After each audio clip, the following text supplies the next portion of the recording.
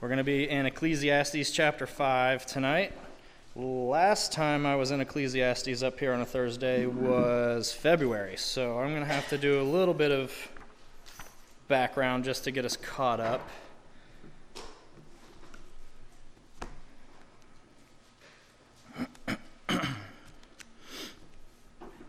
All right.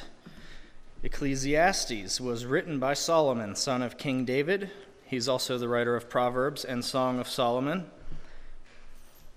At a certain time in Solomon's life, God asked him if he could have one thing, what would it be? And he asked for wisdom. So instead of asking for something frivolous, riches or wealth or anything carnal, the Lord blessed him, and he gave him the wisdom that he asked for, and he also gave him the riches to bless him extra. He had more of both, wisdom and riches, than any other person before or after him. He was the richest man and the wisest man to ever have lived. In today's dollars, counting for inflation and things like that, he would be worth $2.1 trillion. He had every luxury in the world available to him. He had palaces, he had vineyards, farms, entertainers, servants, exotic pets, decadent food. He had the highest fashion. He had women. He was a ladies' man, and it didn't work out very well for him. As we know from the scriptures, the Lord only intended us to have one spouse, not to have dozens or even, in his case, hundreds of wives and concubines. He had 300 concubines. He had 700 wives of royal blood from other countries. He started out well as king, building altars to the Lord, making thousands of sacrifices, serving the Lord like his dad did. He built the temple. As he acquired all these wives from other lands, from other royal bloods, they came with their own gods, with false gods. And Solomon started building altars for all of them to keep all of them happy, and he started to stray further and further from the Lord. In this book, written in his old age, he's looking back at his life. He reflects on the vanity of things that we tend to pursue here under the sun. Those are both vanity and under the sun are terms seen throughout this book. And really, it's just a life apart from God. The things we try to find satisfaction in, the things that we try to fill the God-shaped hole in our hearts with. We also see him reflect on tragedies that he's seen and the hopelessness that you can feel observing the world around you. In previous chapters, we see him essentially go on a roller coaster ride over bitter regret for his mistakes and the vanity of his life, and then he'll come to moments of clarity and make a lot of sense and point us to the Lord. Speaking on, in many occasions, finding the satisfaction in pleasure and in wine and in entertainment and work and hobbies and possessions. We see him talk about the oppression and the tragedy. We see him speak hopelessly about it all. At times, we see him speak of contentment with what God has blessed us with. Jumping into chapter 5, he starts with a very profound point. After discussing all the vanity and tragedy and all the horrible experiences, he now drives us to the Lord. If you were with us last time, I did about an hour on verse 1, so I'm only going to glance over it this time, and we're going to get verses 1 through 7. I wanted to get the whole chapter again, but clearly I'm incapable of doing an entire chapter. But as he points us to the Lord, Matthew Henry, a great commentator, would explain it like this, and I'm going to paraphrase Matthew Henry. He says, "Let our disappointments in the creature turn our eyes to the Creator. Let us look to the word of God's grace and consult that. Let us look to the throne of his grace and seek that. In the word and in prayer there is a balm for every wound." Is everyone else hot? No? Okay. I was going to have the thermostat be turned down, but never mind. I guess it's the lights. In verse 1, he says, "Walk prudently when you go to the house of God, and draw near to hear, rather than to give the sacrifice of fools, for they do not know that they do evil." And we really, really, really opened this verse up last time, so I'm just gonna go right through and just kind of summarize everything we went through. To walk prudently, he's telling us to behave accordingly when we're here, to take care of why we're here. We're in the Lord's house. We ask the question, why are we here? What are our intentions for being here? What should be our focus while we're here? Are you here really without really wanting to be, maybe trying to impress a spouse or like a boyfriend or a girlfriend or the crush from work? Are you here because, you're an old-fashioned American and that's just what Americans are supposed to do? We're a Christian country and you just go to church and nothing else matters. And are you here to feel good about yourself or to feel righteous? Are you here because you think maybe just coming in the door is how you get to heaven? I hope that all of us here in this room and anyone else that's listening, I hope that when you go to church that you're there for worshiping the Lord and getting the word of the Lord, because that's the reason that we really need to be here. That's the reason that we come here. That's the reason that this building exists. He's telling us to listen, to pay attention, to listen to what the Lord has to say. Put down your cell phone. Stop chatting to the person next to you while the Lord's trying to speak. Stop daydreaming about lunch or work tomorrow or the problems that you left at the door. I hope you left your problems at the door because we're here to focus on the Lord. The Hebrew word for hear that he uses has a double force. It doesn't just mean to hear, it means to pay attention and to obey, to apply to your life. We have a great and an awesome Lord. He inspired every author in this book to write what they wrote for us. It's the divine word of God for us. It's God's way for us to live, to apply our life. His ways are better than ours. He knows better. He's got a plan. He cares about us. He knows what's best for us. And if you don't believe that, then I ask the question again, why are you here? Listen and obey. Apply the scriptures to your life. It's direct instruction from Jesus Christ. Draw near and hear, he says. Listen and obey rather than to give the sacrifice of fools. What are the sacrifices of fools? There's a few different examples of sacrifices of fools. In the Old Testament, the sacrifices, the traditions eventually became routine. They became ceremonial. They became thoughtless. They built their society around these rituals and essentially made the law and the need to sacrifice their God. That was what they were doing, and that was all they were doing. This is something we see Jesus constantly bringing to light in the Gospels. We cannot rest on routine. We cannot rest on ritual. We cannot rest on jumping through the hoops for our salvation. Only through a relationship with Jesus Christ can we have eternal salvation. Can we have that true grace, that eternal life? Part of that relationship is putting down ourselves and following him, hearing him and obeying him when he speaks to us. A full sacrifice was in 1 Samuel 15. King Saul had to defeat the Amalekites. God said, take them all out, all their animals, all their soldiers, everybody. He left the king alive, and he kept like the really, really choice cattle and livestock alive. And when he was confronted by Samuel the prophet, he said, well, we kept the good ones to sacrifice to God. And Samuel told him, the Lord doesn't want your sacrifice. He wants your obedience. It was a full sacrifice. He thought doing this frivolous action would make up for obedience to the Lord, for listening to the Lord. I say again, listen and obey. If you're coming to church and going through the routines and the rituals, but you don't have your heart set on truly connecting with the Lord, on worshiping the Lord, on listening to the Lord, obeying the Lord, but you're putting your faith in those rituals, I would really encourage you to read, seek the Lord, pray, and strengthen your relationship with Jesus and evaluate the things you're doing and why. Why do we do these things? Why were these rituals started in the first place? They're meant to glorify and worship the Lord, not to be another step to check off. Another form of a full sacrifice is not giving the Lord your best. In the Old Testament, another example of the full sacrifice would be God wanted the firstborn of your flock. He wanted your first fruits. And if you gave him the sick and dying animals or the bruised tomato, that wasn't giving the Lord your best. These were full sacrifices. Again, it was just fulfilling the function. It was fulfilling the ritual. When we come to church, are we giving the Lord our best? When we worship him, when we sing those songs, are we just singing out loud? Or are we connecting with him? Are we singing like he's right on this stage in front of us, in this room with us, here to speak to us? The all-knowing, all-seeing, all-loving, righteous, gracious, long-suffering Savior of us all is who we're here to worship. And we need to worship him like that's who we're worshiping. We're not just singing to the screen or to Aaron on Sundays.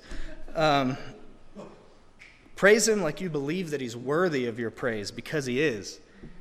Give the Lord your best. Another form of a full sacrifice living lives that completely ignore the commands of God, living blatantly and willingly in sin.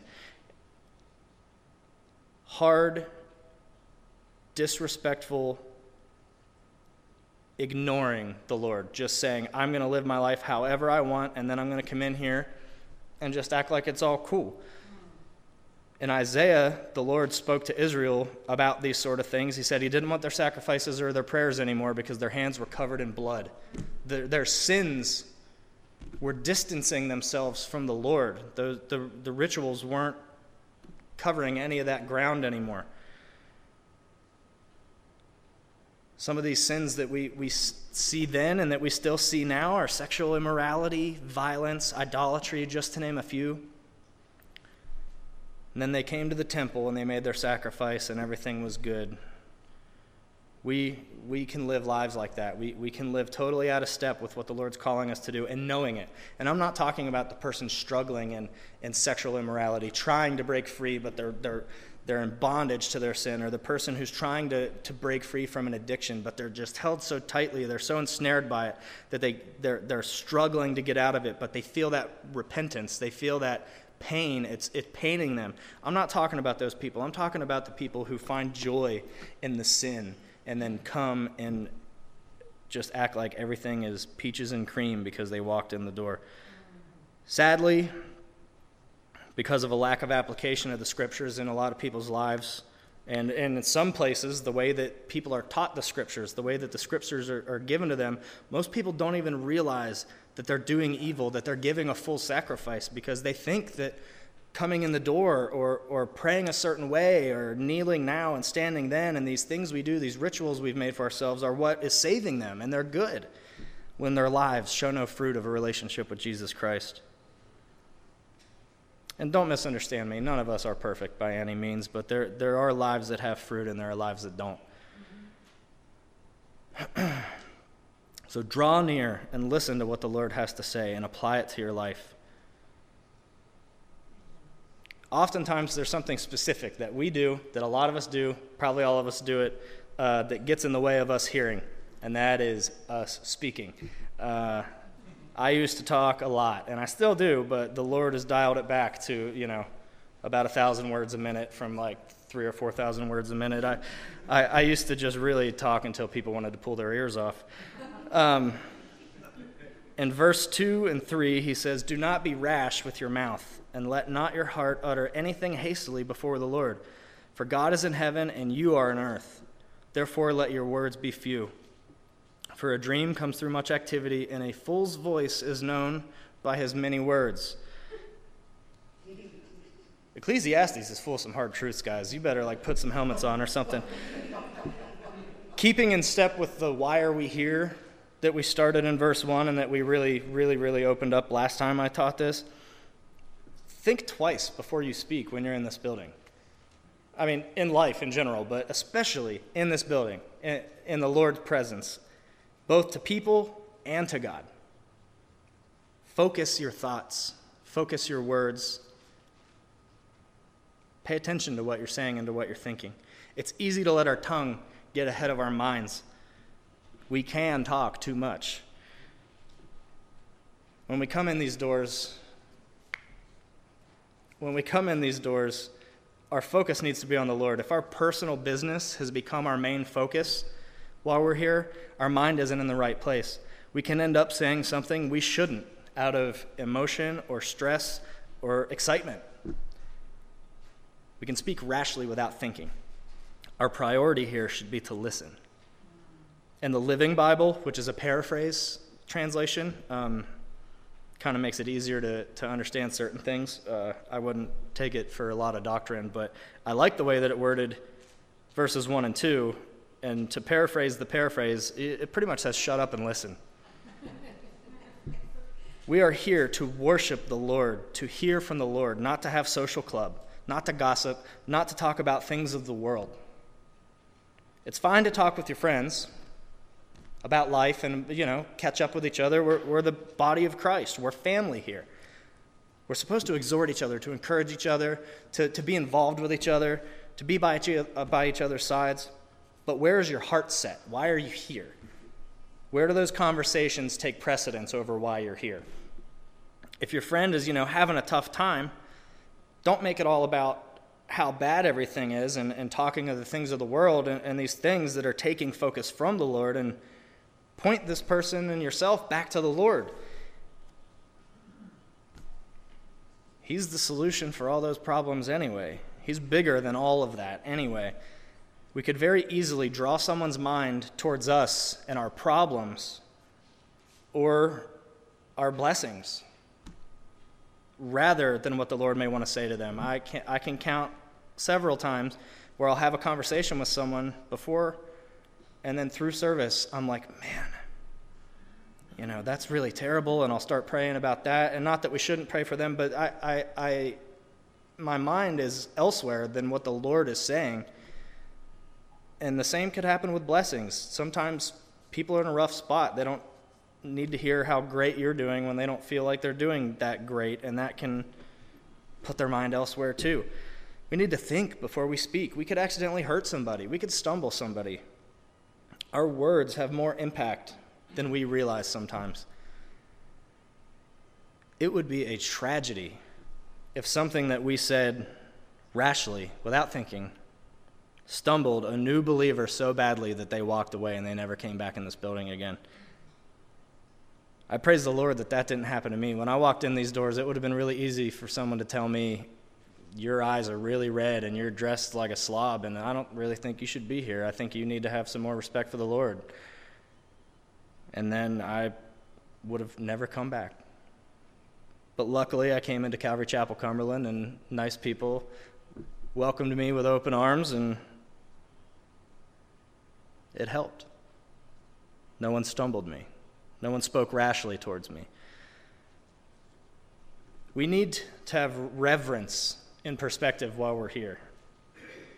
We should always think before we speak anywhere. Our witness is important. Our witness is one of the most important things that we can do with our actions, with our words, with the way we carry ourselves.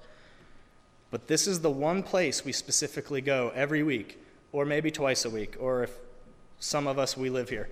But we come here specifically to hear the Lord and to worship the Lord. Hopefully we make time for those things also in our personal life. It doesn't just have to happen here, but this is why we come here. We uphold our Christian witness with our behavior and our speech in the world and in the workplace. We want to be good Christians. We want to be Christ-minded in the workplace, but work is for work. We can minister while we're there. We can be good examples while we're there. But work is for work, not for singing and worshiping. We come here for that. Home. We can worship the Lord from home. We can get the word from home. We can be Christ-minded at home. I hope we are. I hope the parents, the kids, and the families are all being Christ-minded and treating each other like Christians. But home is multifunctional. You're cooking, you're cleaning, you're sleeping. This is the one place that we go that is specifically designed to put everything else aside and come here and hear the word of God and listen and worship, give God our best, like I said. To be in the presence of God. We're here to meet up with God. We're not here to meet up with Skeeter and Bill Bob and Charlene and Cassandra and talk about all the woes and things of the world. What we say before the Lord matters. It matters in our thoughts and in our prayers, verbally and internally. He says, let not your heart utter hastily before the Lord. Our thoughts are words to the Lord. We may not say it out loud. Christ talks about it. You think of hatred towards someone in your heart. You murdered them. Our hearts are seen by the Lord. Those are words. Our thoughts are words. If we're sitting here in this place when we're supposed to be focused on the Lord, and our heart are saying these hasty things, jealous thoughts, angry thoughts, inappropriate thoughts, even like insincere prayers, these are all words. This is rash. This is hasty speech that the Lord can hear coming straight out of our hearts. Our minds, our thoughts are like wild dogs. We have to keep them caged up or they will run wild. We need to think before we speak, but we also need to think before we think sometimes. We can let our thoughts just go and go and go. And it takes some training. We got to teach ourselves sometimes to start to take our thoughts captive. You put that dog in the cage, but you got to teach that dog not to dig out from under the cage too. We need to learn to not cross the boundaries we've made for ourselves and allow our thoughts to start speaking hastily in the Lord's presence.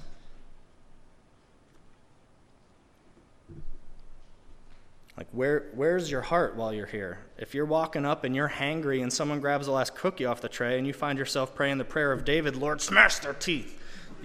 Your mind is on the cookie, not on the Lord. Where's your focus? Revere the Lord while you're here. If you're looking across at Bill Bob and Bill Bob's got a new speedboat and you're behind 2 months on your mortgage and you're coveting what Bill Bob has and you're thinking ill will towards Bill Bob, why don't I have a speedboat? Bill Bob has a speedboat, and you're coveting, you're jealous. When you're here, you're supposed to be thinking and focusing on the Lord. You're speaking these perverse things from your heart in the Lord's presence. Where's your focus? Revere the Lord while you're here. That sounded weird. My tongue rolled or something. And let's say an attractive member of the opposite sex walks by and your mind starts to wander. You do that double take or something inappropriate like that. Where's your focus? You just had an incredibly inappropriate thought cross your mind in the place of the Lord, in the Lord's presence. He heard those words in your heart. Revere the Lord while you're here. In verse 6, we're not there yet. He says, don't allow your mouth to make you a sinner. Don't allow your mind to make you a sinner. Ever, but especially when we're here, when we set apart this time to focus on Him, to look to Him, to hear from Him, and to worship Him. That is what this place is for. Another area that this applies, the speaking rash and hastily, is in our prayers. Don't pray with insincerity just to be heard. In Israel, they have the Wailing Wall. I've never been, but I've heard stories. These rabbis will go up, and it's called the Wailing Wall because they go put their hand on the wall and they scream their prayers. In the Bible, it talks about not praying out loud in the street market for all to hear, like the priests and the rabbis. If you're praying at a prayer group or in a circle, don't keep rambling on and on and on and on just because you think you sound more spiritual. Just because you think you have to or your prayer's not good. That's vanity. That's insincerity. Have you ever heard someone pray in Old English? O holiest Lord, I revere thee with thou utmost. Revealest unto thee thy will, Lord. That's not how we speak. That is insincerity. That's not a real prayer. That's this attention-grabbing thing. Pray with sincerity from the heart, in spirit, and in truth. Not in self-righteousness, not in piety. I don't want to say all long prayers are bad. There's a line, and some people pray beautiful, sincere, heartfelt, spirit-led prayers, and they pray longer than others. They pray longer than me. I'm a short, to-the-point kind of guy. Some say very brief prayers. Chuck Smith said very brief prayers a lot of the time. But because you speak a brief prayer doesn't mean your prayer is less important than that person with that beautiful long prayer or the person praying in Old English. Your prayer doesn't have any less oomph to it. It's not any less heard by the Lord. If it's short and brief, so long as it's sincere and it's true and it's from the heart. In 1 Kings 18, Elijah prayed a very short and sweet and full of faith prayer, and God answered those prayers. I'm not going to read that story to you because I don't want to run out of time. But we have to keep in mind that we don't want to do it for appearance. We don't want to just look good. We got to have that truth, that sincerity of heart, and the Lord knows. J. Edward Orr used to advise brief, earnest prayers, especially in prayer meetings. He said that when one prays in a meeting, for his first 3 minutes, everyone prays with him. Should he continue a second 3 minutes, everyone prays for him. Should he continue for a third 3 minutes, then others start to pray against him.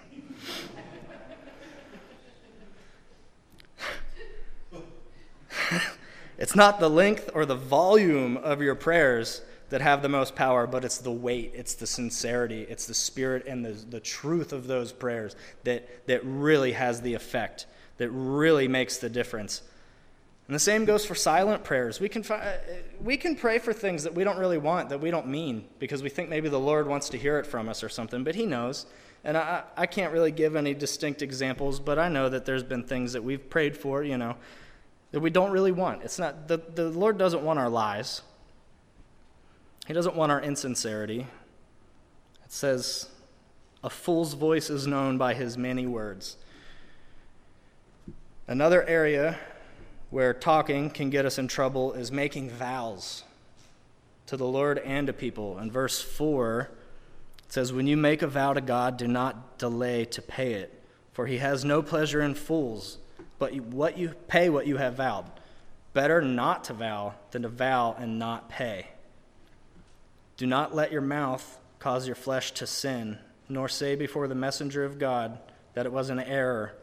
Why should God be angry at your excuse and destroy the work of your hands? For in the multitude of dreams and many words there is also vanity, but fear God. It is easy to make promises to others and to the Lord out of impulse, out of emotion, out of our flesh, and often we can't keep them. When we make these promises to the Lord, these vows to the Lord, a lot of times they're bargaining chips. Lord, get me out of this DUI, and I swear I will never drink again. You know how that went for me? A week before my court case for my DUI, I got pulled over for another DUI. These vows we make don't work. For those of you who don't know, I'm a clean and sober recovered addict now. I'm no longer an addict. Anyone watching, I don't get DUIs still. Lord, help me get this better job, and I swear to you, Lord, I will tithe twice as much. And then you have a baby, and your expenses double, and you can't keep that promise to the Lord because you made it in emotion and impulse and out of your flesh. The way they talk about paying your vows here isn't just monetary. It applies to holding up to anything that we vow to the Lord, regardless of whether it's financial or otherwise. By making such vows, we put a lot of stock in our own flesh and in our own abilities. Lord, I swear I'll be better. I'll do better. I swear I'll never do that again. I'll be perfect for you from now on, God. Peter vowed not to deny the Lord. He was even willing to cut someone's ear off to prove that he would not deny the Lord. But that was all in the flesh. That was all early on. Whoa, I just hit the wrong scroll button. Bear with me 1 second.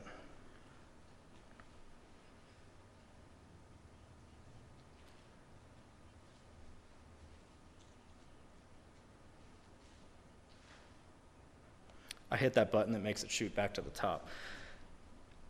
Peter even cut off a soldier's ear to defend the Lord, to try and reinforce that vow that he made in his flesh. But when the time actually came, his flesh failed him, and he denied the Lord. He went against that vow that he made because he made it in his own flesh. He was relying on his own abilities, his own emotions. Our flesh, our abilities will always fall short of the perfection of the Lord. They will always fall short to what the Lord wants of us.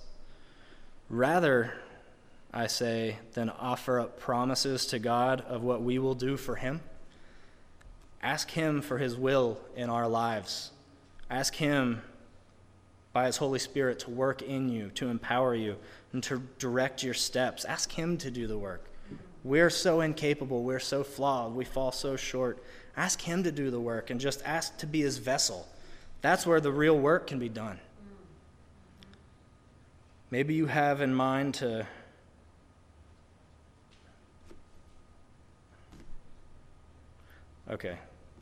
maybe what you have in mind to vow to God, to vow to do, isn't even in God's will for you at all.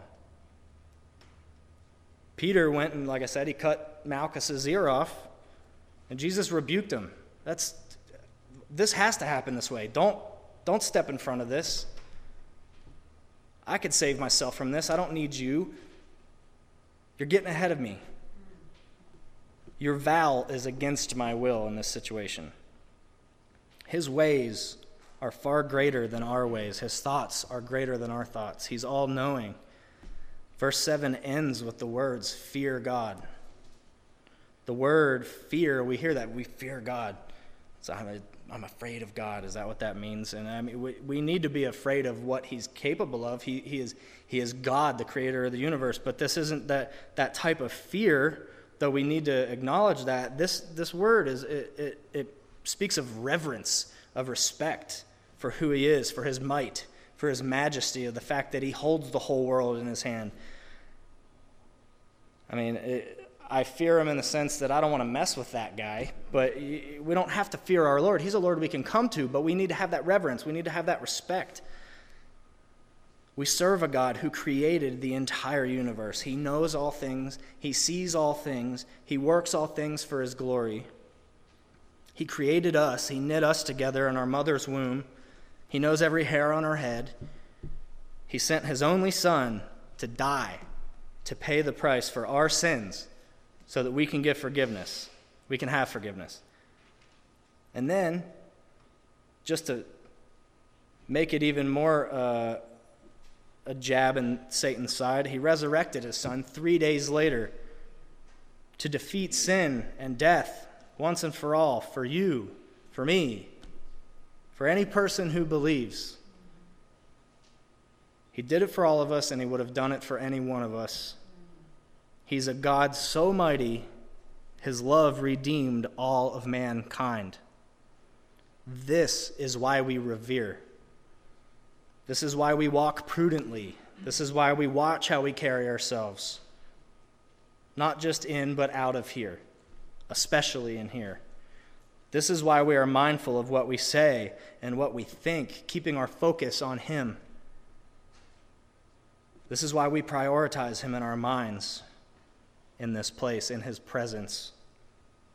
This is why we praise and honor and glorify him. If you don't know him yet and you don't understand these things, let me pray with you afterwards. Give your life to him. Experience his grace. Experience his love. Get to know who he truly is. Get to know what he did for all of us, the gift that he gave to all of us. And then you will understand. Let's pray. Heavenly Father, we just thank you so much for all the reasons that we revere you, Lord, all the reasons to fear and respect you, Lord, the love, the grace, your omniscience, your omnipresence, Lord.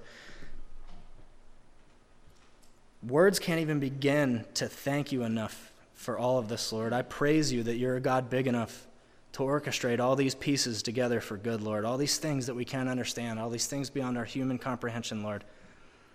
I just thank you that you are great, Lord, that you are above all else, and that I can come to you for my wisdom, for my guidance, for my strength, Lord, and for my salvation. Lord, we await the day that we get to come into your presence and spend eternal life with you, Lord, and I just pray that in this building and out of this building that we would never take our eyes off of you. In Jesus' name, amen.